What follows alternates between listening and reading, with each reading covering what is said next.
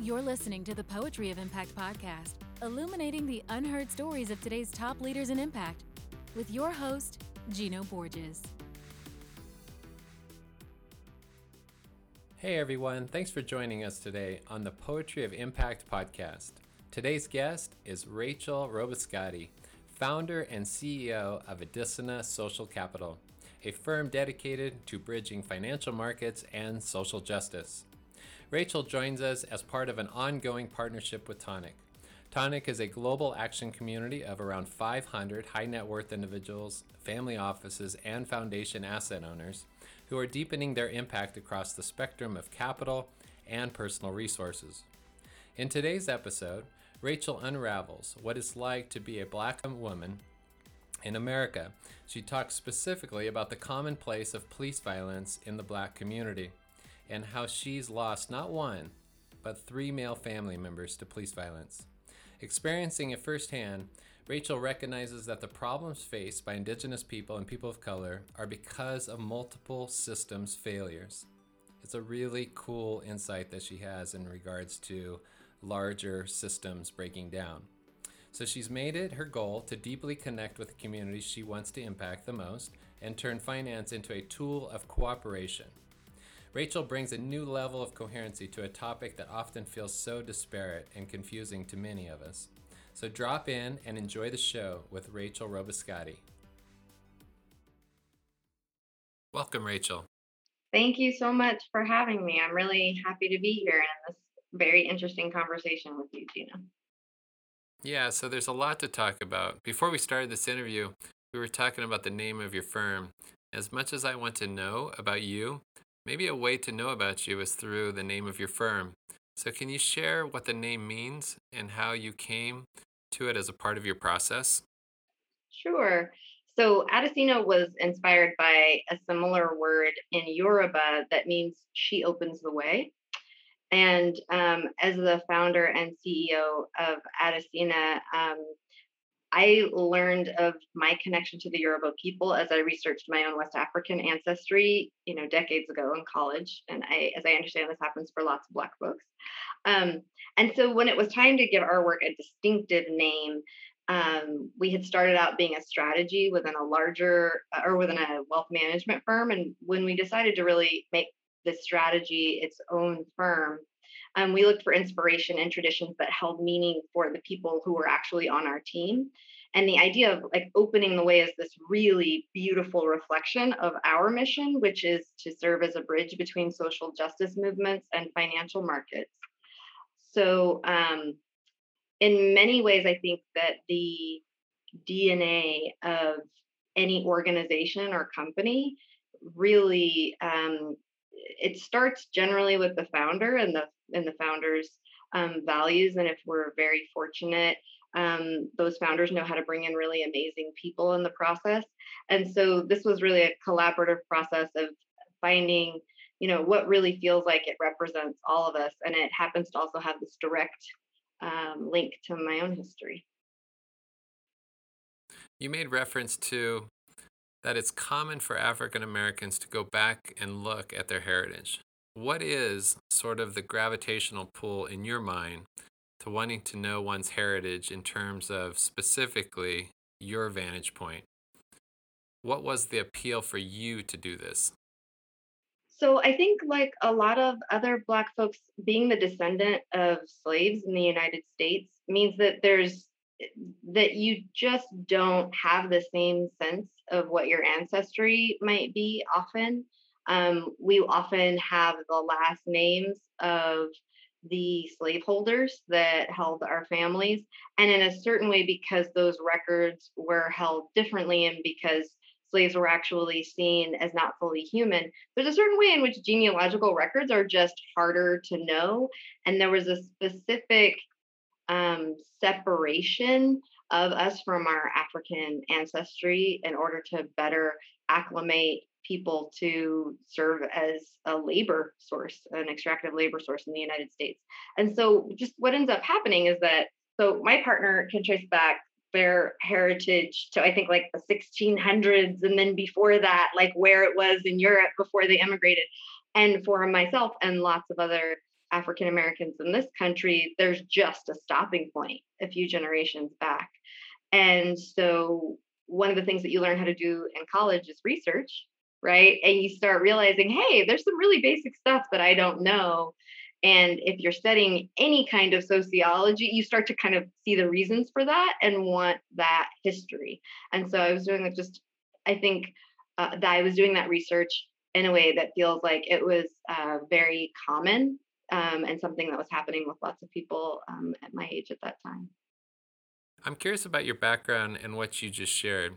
It seems like you have a knack or willful disposition for understanding the issues at the intersection of, like social justice and climate and so forth, right?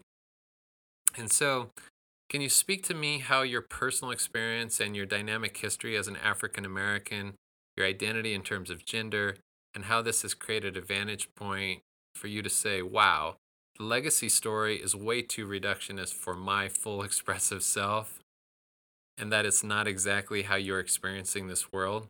Do you see an overlap of your personal experience and how you're looking at economic and financial systems? Absolutely. Yeah, they were, I mean, I am the result of the intersecting issues that presented in my community growing up. I grew up in Oroville, California, which is on the south side, in a community that at the time that I was growing up was heavily segregated. So all the Black folks lived on the south side. And I mean, these are the kinds of communities that I believe most middle or even working class Americans don't really believe that they belong in the United States. I can't tell you the number of times that I've watched various nonprofit appeals on television showing the living conditions of people in countries outside of the United States. And I've been like, that looks like my neighborhood where I grew up. I think we're getting more aware of that now that more people have cell phones and can kind of like show pictures and, videos from where they live. But um, growing up, I mean, just like, for example, um, my cousins at one point went swimming in a local swimming hole that they didn't know was actually a toxic waste dumping site. And those are the kinds of things that happened in the South Side. And they had to be monitored for a while to make sure that they didn't, I think it was like have too high levels of like whatever the toxic chemicals were.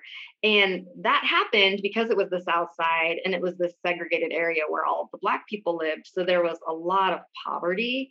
And on top of that, it was very kind of like traditional, even though it was in California, they call it kind of Little Texas. It's a very traditional, um, like American setup where most of the jobs that existed were jobs that were primarily filled by men. So being a family of women, we were particularly impoverished. And I say that we were a family of women, and that had a direct relationship to being a Black family, because so many of the men in our family had either been incarcerated, so removed from the family in that way, or I've actually over my lifetime had three different male family members killed by the police without, and none of those police officers have ever been brought to justice. So being a family of women um, was kind of part of being a Black family in that particular way, just because of the way that our criminal justice or criminal injustice system works. And so being at this intersection of like racial, gender, clearly like economic, that was kind of what it seemed to boil down to, and also climate injustice, were just very palpable growing up. I can, beyond the really poor living and unsafe and unhealthy living conditions, a few years back, the Oroville Dam, that provides hydroelectric power, had a problem and nearly burst. And the area of town that had to be evacuated, of course, was the south side of Oroville. And so you start to see, oh, that's why all the Black folks lived on the south side of town. And it was just really interesting to be in a moment where I realized, oh, we were too poor to have pictures and paper, like to have cameras and to have photographs developed. And so this dam, because of climate, change, and the situation that we're in was about to burst and like basically wipe away all of my memories of growing up. Um, so there's just this real intersection from my early life, and it actually continues to this day of um, it being very apparent that so many of the things that were really difficult as a child, all of the attendant things that come with being in that not all those multiple non-dominant groups, um, they all were connected, and it came down ultimately, it seemed, to money. For me, money could like solve lots of these problems. Like we couldn't move because we didn't have money, and we couldn't pay the bail for for the men in our family because we didn't have money. So like it all came down to money, and thankfully I was a very smart child. I graduated from high school when I was 15, and it was just my mission to learn everything that I could about money. I went to college, and that is exactly what I studied. So for me, it's not a circuitous path at all. I think that my work in the world and my interest in money is a direct result of the forces that shaped me and impacted me growing up, and that I survived growing up. You have a unique vantage point given your experience. Like, I can't read a book about those experiences and think I will really be able to truly understand the world that you just described to me. I am familiar with Oroville Lake. I grew up in Tracy, California, which is nearby, and we used to go up there during the summertime. It's a big body of water. I hear, I have to tell you, Black people were not allowed to go when I was growing up. So I've actually never been to Lake Oroville. Hey, you never been? No, but I hear it's gorgeous, and at some point I will actually go. I hope there's still water after this drought, but at some point I will actually go. I'm pretty sure that but it was just very clear growing up that that was a place where the white people went and did fun recreational things. We were definitely not allowed. And so that's really telling and accentuating the question. Like, I didn't even know that. That was never part of the discourse. It was never talked about. I just thought everybody was allowed there. Now, with that in mind, both of us have these different experiences, and now we're both in the money world as stewards. But you have the opportunity to reshape how money impacts us and different communities. And I want to dive into this because really, there aren't a lot of Rachels out there. You are few and far between in the world of finance. So, we have this really unique, real opportunity to learn from you. So, what is it that really moves you to be at the intersection of these issues? What's happening in your world as a result of this? Well, I think that growing up, I was very close to, and even though I didn't have the words for it, I was very close to, and it was extremely visible to me that there were multiple systems failures. These are not just like the failures of individuals that kind of like couldn't get it together, right? These were like entire systems failures that were happening. Um, and so I think that attuned me to what it looks like when there are systems failures. And I think that's a lot of what impact investing is trying to to address, whether you're in the public or private markets. And I realized that while I definitely had some unique gifts as a kid, um, that I was also in a position of a fair amount of privilege.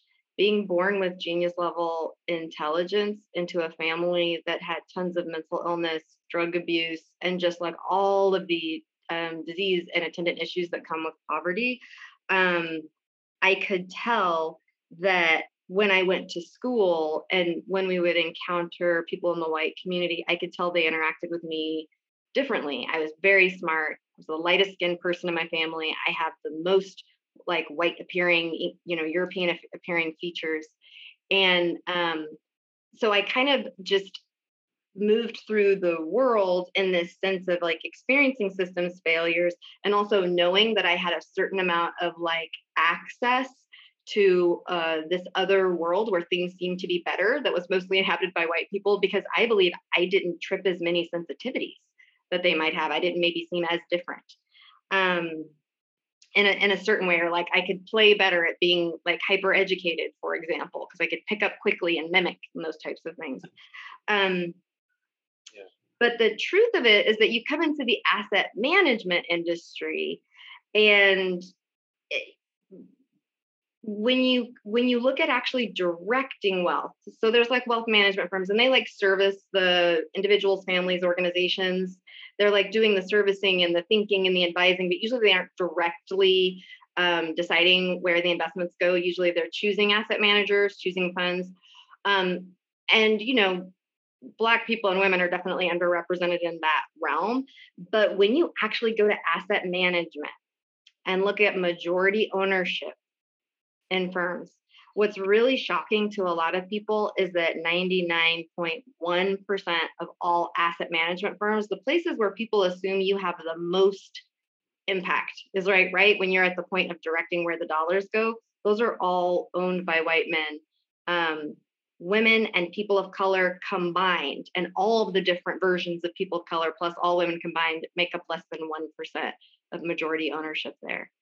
So when you say that there aren't a lot of me out there, I would have to agree that it's a pretty small sliver, but um,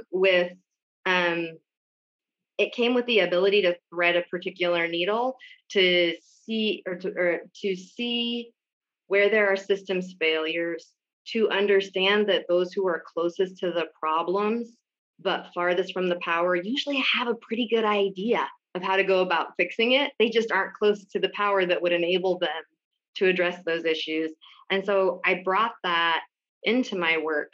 And it just, for me, was started in the wealth management field, working with individuals and families and organizations, and choosing asset managers. And it just started to puzzle me over time. Like, well, wait, why are the ways that we're going about making impact not at all informed by the communities we're actually saying we want to impact? So, like, for example, like after the Me Too movement began, why are we addressing serial sexual harassment and abuse inside of the workplace with something that may be generally related, but isn't actually directly like addressing that issue? And what I mean is like this outcropping of gender lens investing that was all about women on corporate boards. And if you think about it, women on corporate boards is great. It's so important that we have diversity in these halls of power. And at the same time, it's loosely related to this idea of serial sexual harassment at work. If you actually go and talk to survivors and the groups and the social justice organizations that represent them and are run by them, they tell you, no, we need to end forced arbitration for sexual harassment. Well, surprisingly, there was no way to account for that in investment portfolios. So the thing that they said would help, there was no way to address it. And so I knew that my work and the work of our firm was to really say, okay, this is just a data problem. We just have to go about getting the data and leveraging our power as investors in order to work on the issues that most directly matter to the impacted community. And that is just one kind of very easy example and to share, especially as they're reintroducing the federal legislation to end forced arbitration. And I know our work has definitely been supportive in bringing this issue to the point where it is. But it's the same thing when it comes down to racial justice.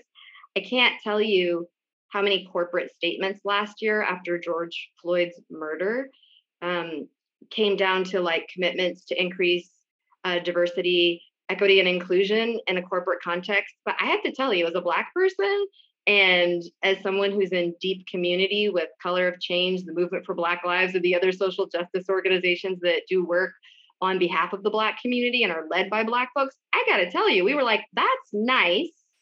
That's a little bit like giving someone who's having a heart attack nutritional advice. What you need to do is deal with the heart attack. And the nutritional advice is super important for that person long term. So, yes, jobs are super important long term. We don't want Black folks and other people of color in poverty, but we have to deal with this system of mass incarceration that put the knee on George Floyd's neck. That system, that revolving door of mass incarceration of Black folks, if investors aren't dealing with that, they aren't really dealing with the issue. And, last year's when we released our racial justice impact data set that helped to turn the industry's attention toward these issues that the most impacted community actually said mattered. And so to me, it actually, like, my background just made me not understand how in the world as impact investors we could not be talking to those who were most impacted when it just seemed kind of paternalistic to be like, well, people care about this gender thing that's happening now with Me Too. Let's count women on corporate boards and say we're addressing it that way. There was something about that that just seemed disingenuous to me as someone who grew up so close to all of these problems and knowing where the real wisdom exists. And so that's the basis of the whole firm, is how do we deeply connect with the communities we intend to impact and then translate that into actions that investors can take that really advance movements for racial, gender, economic, and climate justice. Rachel, can you ground that philosophy to what it actually looks like? Like, what is your firm offering in terms of products, engagement, and so forth? Absolutely. So, as asset managers, we build our own portfolio, and that portfolio is available as an exchange traded fund. It's also available as a separately managed account. So, the first one that we built was a public equities portfolio. And it's really interesting how so many folks in impact talk about, like, oh, screening is step one. It's really what you do beyond screening. Actually, screening isn't happening correctly if it's not happening from the perspective of what those who are most impacted by these issues want us to address. So what we realized is we kind of had to just start with square one and say, okay, what are the criteria? Are those actually in line with social justice movements? And then once you have criteria, you then have to have ways of measuring corporate behavior against those criteria. So often that comes down to data, as I had kind of mentioned earlier. So while we're not a data firm, we have had to do a fair amount of original research and sourcing new data from social justice organizations about issues that they care about in order to integrate that data into the screening mechanism for our portfolios. Does that start to address the question? Like, so we do screening that actually doesn't exist anywhere else, but if we just did it in our own portfolio, I mean, we could be $1 billion manager, which we aren't yet, but we're on our way to being. You could be $1 billion manager and make, and have a wonderfully screened portfolio full of engagement that companies are paying attention to. But if you don't actually work in solidarity with other investors, you don't really have a movement. You aren't really able to truly impact kind of like these issues at a systems level. So we selectively take data sets where like data doesn't already exist, for example, around racial justice and mass incarceration, or around forced arbitration for sexual harassment, or in the economic justice side around subminimum wages for employees. And we not only are the first to integrate that into our portfolio, we actually do full-fledged investor campaigns that build solidarity around that issue. So it's integrated in our portfolio first as an exemplar, and then we're also bringing investors together to take collective action on these issues with some pretty amazing results in the process. Our public equities strategy is available both as an ETF, the Adesina Social Justice All Cap Global ETF. The ticker symbol is JSTC. And it's also available as a US-centric SMA, like a smaller number of positions. What we realized is that it is so important to do the kind of investing that needs to be done in the regenerative economy, like where you're actually investing directly in small business owners doing local and place-based work. And that's not where most of the money is currently housed. Most of the money is currently housed in public markets. And so if you're going to target making large-scale systemic change, you have to go where most of the money is concentrated, because in our current society, that money is the power to make systems change. So, and we realize that if we're going to the largest pool of assets, we can't simply, just vote our shareholder proxies. We have to be organizing other investors on how they can vote their shareholder proxies and how they can screen their portfolios in alignment with social justice movements as well. So that's a lot of the work that we do on the public equity side. We also have what we call a fiscal justice municipal strategy. And that on the fixed income side is specifically about investing through a municipal bonds approach that directly flows money into Black communities across the country. And it does so in a way that partners with the local communities so that we engage as bondholder activists, which, by the way, we're also used to shareholders and engaging with companies, but bondholders almost never engage with the municipalities. But with our fiscal justice municipal strategy, in partnership with local community organizations, we actually leverage that power in order to improve conditions for the local Black residents in those communities. So it's a more targeted strategy, but it comes from the exact same place, which is those residents there actually have answers about how those municipal funds should be spent and how we can leverage our power as investors who've lent money, right, to their municipalities. And listening to you while we're speaking of gender, climate justice, and economics, there's something emergent that keeps coming back to race as a dominant feature as part of your work. At the heart of it, I keep feeling, seeing, hearing, imagining race as this omnipotent origin of ongoing discovery, as Rachel as a person, and your ongoing discovery as a professional who's trying to do the right thing in the world. Your story about you losing family members, for instance, to police violence is something I haven't experienced. All of my narratives around me are mediated. I don't have any contact with that world that you just shared. Hey, I'm thankful for that these days. That just so you know, mine's not an unusual story. And I'm just thankful that there are enough phones in hands to capture it so that it's undeniable. But this is something that I have to tell you, in the Black community, it's really actually hard at this point to find someone whose life has not been touched by police violence. And the thing about it, because of your story, your sole profession alone probably immunizes you from people thinking you've had that experience, right? I mean, like if you look at other African Americans in certain types of positions, you'd say that they are likely to have been in that position. But if I hadn't heard your story without you dropping into it, I probably wouldn't have come to that conclusion myself. Right, because you're living in a different world. We live in these segregated worlds as much as it's de facto, but by economics. But yeah, we live in segregated worlds. You don't see it. So let's dive into this. This is the base layer of the economic system. You were talking about screening and incarceration not being a part of the screening process. How do you share this with people that haven't experienced this and make people be moved by it? In general, I'm trying to actually understand how deep is race to understanding almost everything else. Yeah. Well, the thing that I feel really aware of in a very direct way is the way in which Black and Indigenous folks in this country are the reserved population. And what I mean by that is when you have economic downturns, or when some group of folks has to be kind of like the loser in a situation, it kind of always comes down to, if it's the Great Recession, it's worse, right, on African American and Native communities.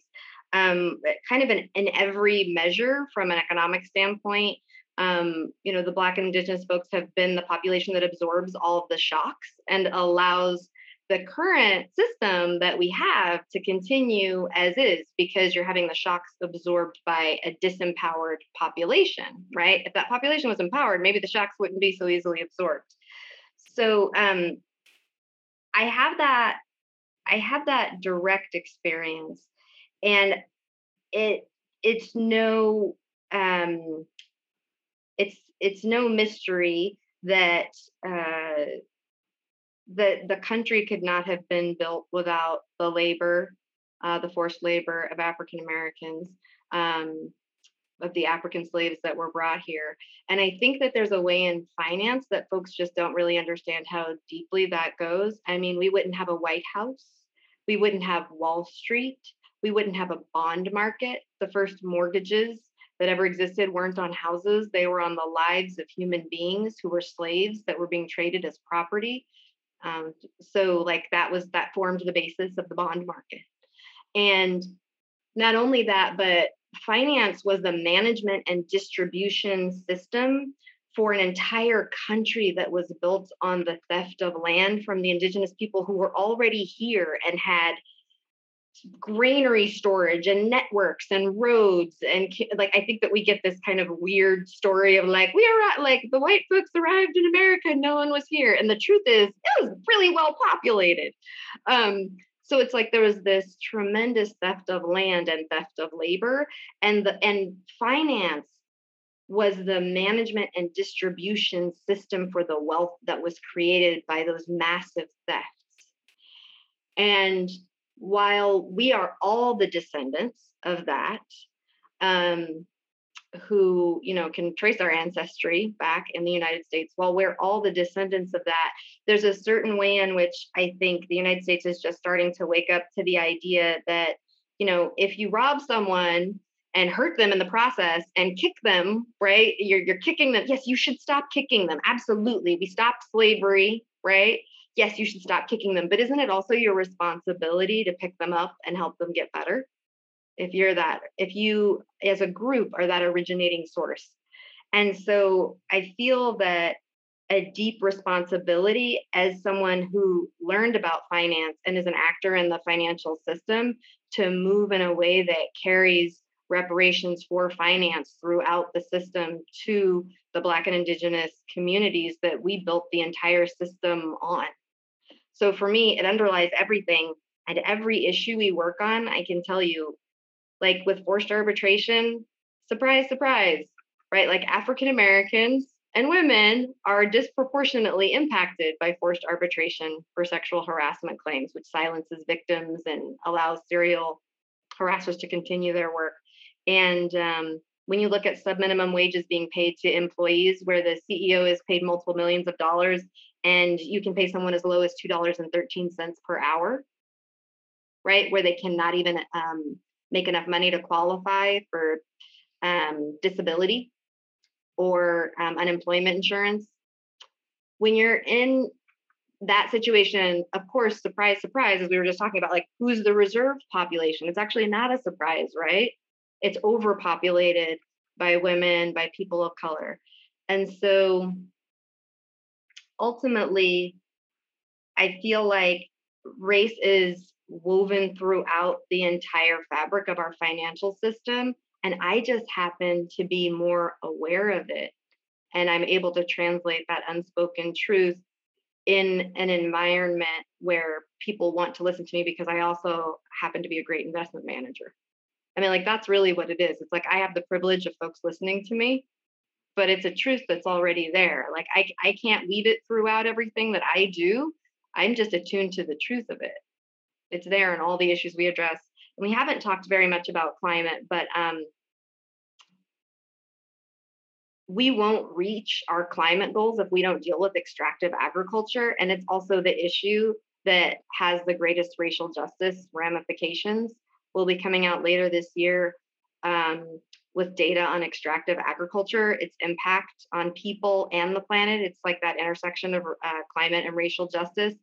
And again, that was discovered by going to those who are most impacted and saying, like, how can we ever imagine we'll address climate without the people who are most impacted, right, by the way that climate is changing?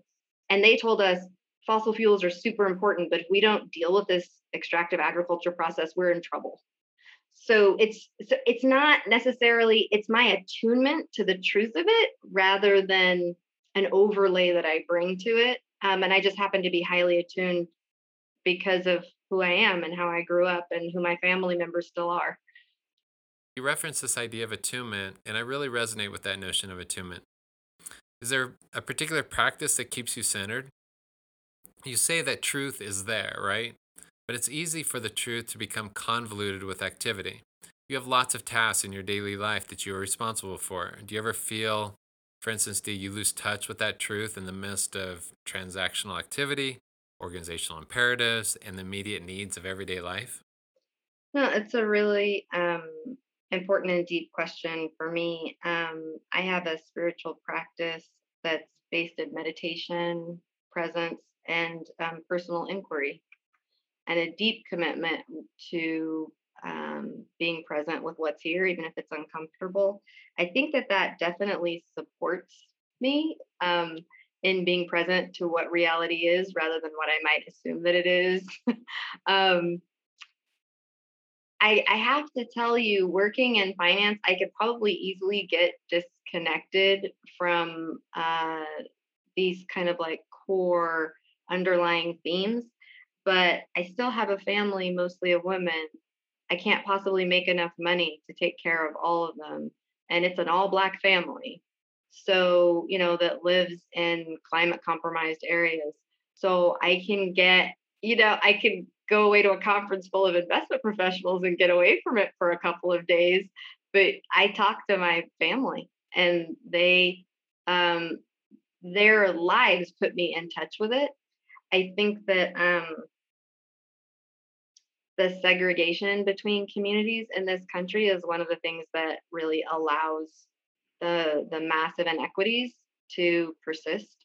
Because if these people were your family, if they were your chosen family, if they um, were the people that you had to hear from about all of the struggles, and you couldn't possibly make enough money to take care of them and all of their issues, um, then I think you probably would be in the same boat. You'd have kind of a constant reminder too. And there's a way in which I went in this industry pretty naive, thinking I'll learn about money, I'll make money, I'll help other people figure out, both I'll work with women and people of color and queer folks and help them learn about money, and like I'll have enough. And it was a rather early realization that when the problems are systemic, the best thing that I can do is help as much as I possibly can. But in reality, the most important thing I can do is drive change to the systems that determine the lives that they live. So it's just kind of with me all the time. With that in mind, I suspect there are times where you don't know where enough is, like I want to do more. So the reality is we all live with some amount of constraints or limitations. So you talk about meditation and self-inquiry. Is this your way of migrating between your own mortal realities and your preference for doing more? No, it's not. The truth of the matter is that being deeply embedded in the multiple communities that I'm in, so not only my family of origin, but also in my spiritual community, and in multiple communities that are doing social justice work around these particular issues. Um, I am aware of how much more we can do together than any one of us can do alone, truly. And so it's funny because when people say, "Oh my God, I can't believe your firm is 15 people and you've had all this impact," and like, "How do you do it?" And I'm like, "We do not do it alone. We are deeply embedded in multiple communities, and that amplifies any impacts we could ever have." But again, that comes very naturally to me because that's the thing that we do as human beings to survive when there's a scarcity of resources, right? We come together, we do as much as we possibly can in community. We seek safety there. So that's a very natural place for me to sit. So, we not only do a lot of work to build community outside of Addisina, but actually within the company itself, also, we're building community with each other. We're moving toward employee ownership very intentionally and already moving toward more democratic ownership and management structures so that those who are closest to the work determine what needs to happen. Um, and I just feel like that's kind of the truth is humans get exponentially more done in cooperative systems. And it's just about being smart enough to, again, recognize that and employ them. I got to tell you, finance is not about cooperative systems for the most part. So it can be a funny thing to straddle. Rachel, super inspiring conversation and really privileged to have this conversation with you. You really bring a coherency to a topic that can feel so disparate and dislocated for so many of us. So thank you for sharing your background and for translating your background for those of us in the front country financial world as well. Thank you so much. Thank you so much for having me, for your deep listening, and for your really insightful questions that allowed me to share kind of more of what motivates all of the work that we're up to at Addisina. I really appreciate the opportunity. Hey everyone, thanks again for listening in to today's conversation on the Poetry of Impact. The podcast exists for and because of listeners like you. Be sure to subscribe to the Poetry of Impact podcast on your favorite podcast player, and if you have time, leave us a review. Thanks again, and goodbye for now. Till next time. Thank you for listening to the Poetry of Impact podcast. For show notes and additional resources, visit poetryofimpact.com.